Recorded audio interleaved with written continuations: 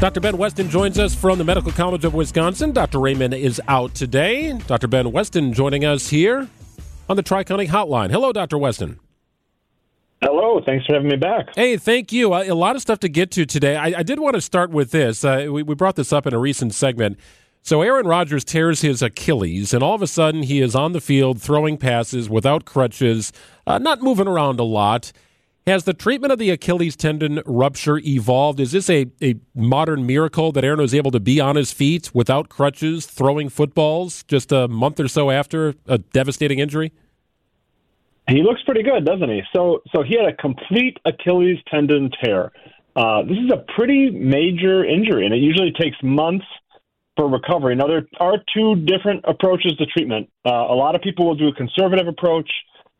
You just let the tendon heal up on its own. You don't do surgery. But for people who are really active or younger, or certainly an athlete like Aaron Rodgers, they'll go for the surgical approach. It speeds things up, and it allows for greater strength in that tendon. But still, we're usually talking about 9 to 12 months of recovery. So he seems optimistic, but we got to remember, he's an athlete. I'm sure he has some of the best doctors and trainers working with him to expedite his recovery, so I wouldn't count him out quite yet.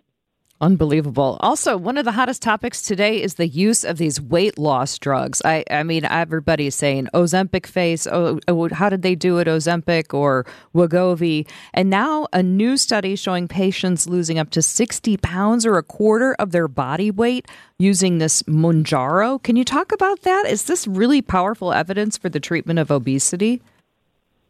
Oh, yeah, this is the new kid on the block now. So it's this diabetes drug, Mounjaro. The generic name is a mouthful, but it's tirzepatide. And this helps people with obesity or who are overweight lose at least a quarter of their body weight. Now, importantly, that's when combined with diet and exercise. You can't get away with not doing that diet and exercise. But nonetheless, in this study, the average person lost 60 pounds, which is not a small amount of weight. And that is more weight loss than Ozempic, the other one that we've heard a lot about. So certainly for folks who struggled with weight loss, despite consistent diet and exercise, that is key. It's something to talk to your doctor about. I'm going to localize my next question for you, Doctor. I was going through some ideas last night. I asked my wife, anything you'd like me to ask Dr. Weston? And she said, can he ask why I can't sleep? So my wife she tries everything. She tries sleepy time tea. She tries yoga before bed. She tries reading a book. She tries not reading a book. She's tried melatonin, right? She's tried a little bit of everything and nothing seems to work. She has a very active mind and has trouble getting through with a full night of sleep. How can we combat this? I'm sure many listening have a similar issue.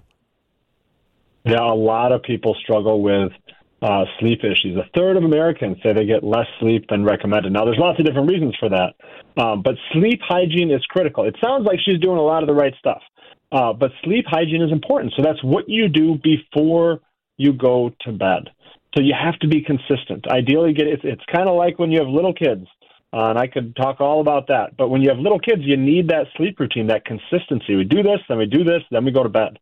And so having a dark room, not using electronics right before going to bed, especially that blue light that a lot of electronics give off, can keep you awake. Avoiding caffeine. Some people, when you have meals right before bed, it doesn't help. Certainly avoiding alcohol.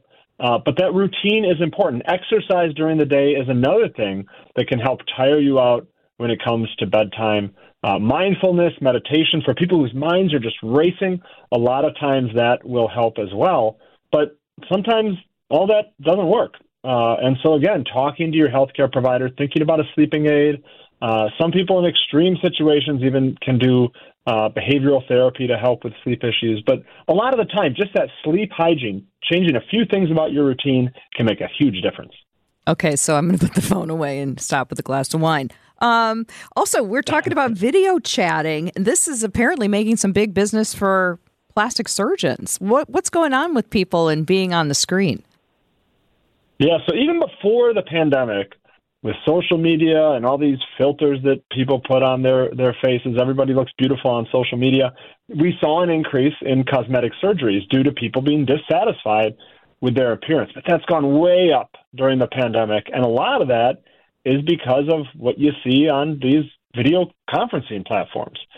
In fact, 86% of cosmetic surgeries out there said that video conferencing is the most common reason that people are having cosmetic concerns. And a lot of us can relate to it. If we're on these, Zooms and Teams and whatever else all day long, you're sitting staring at yourself.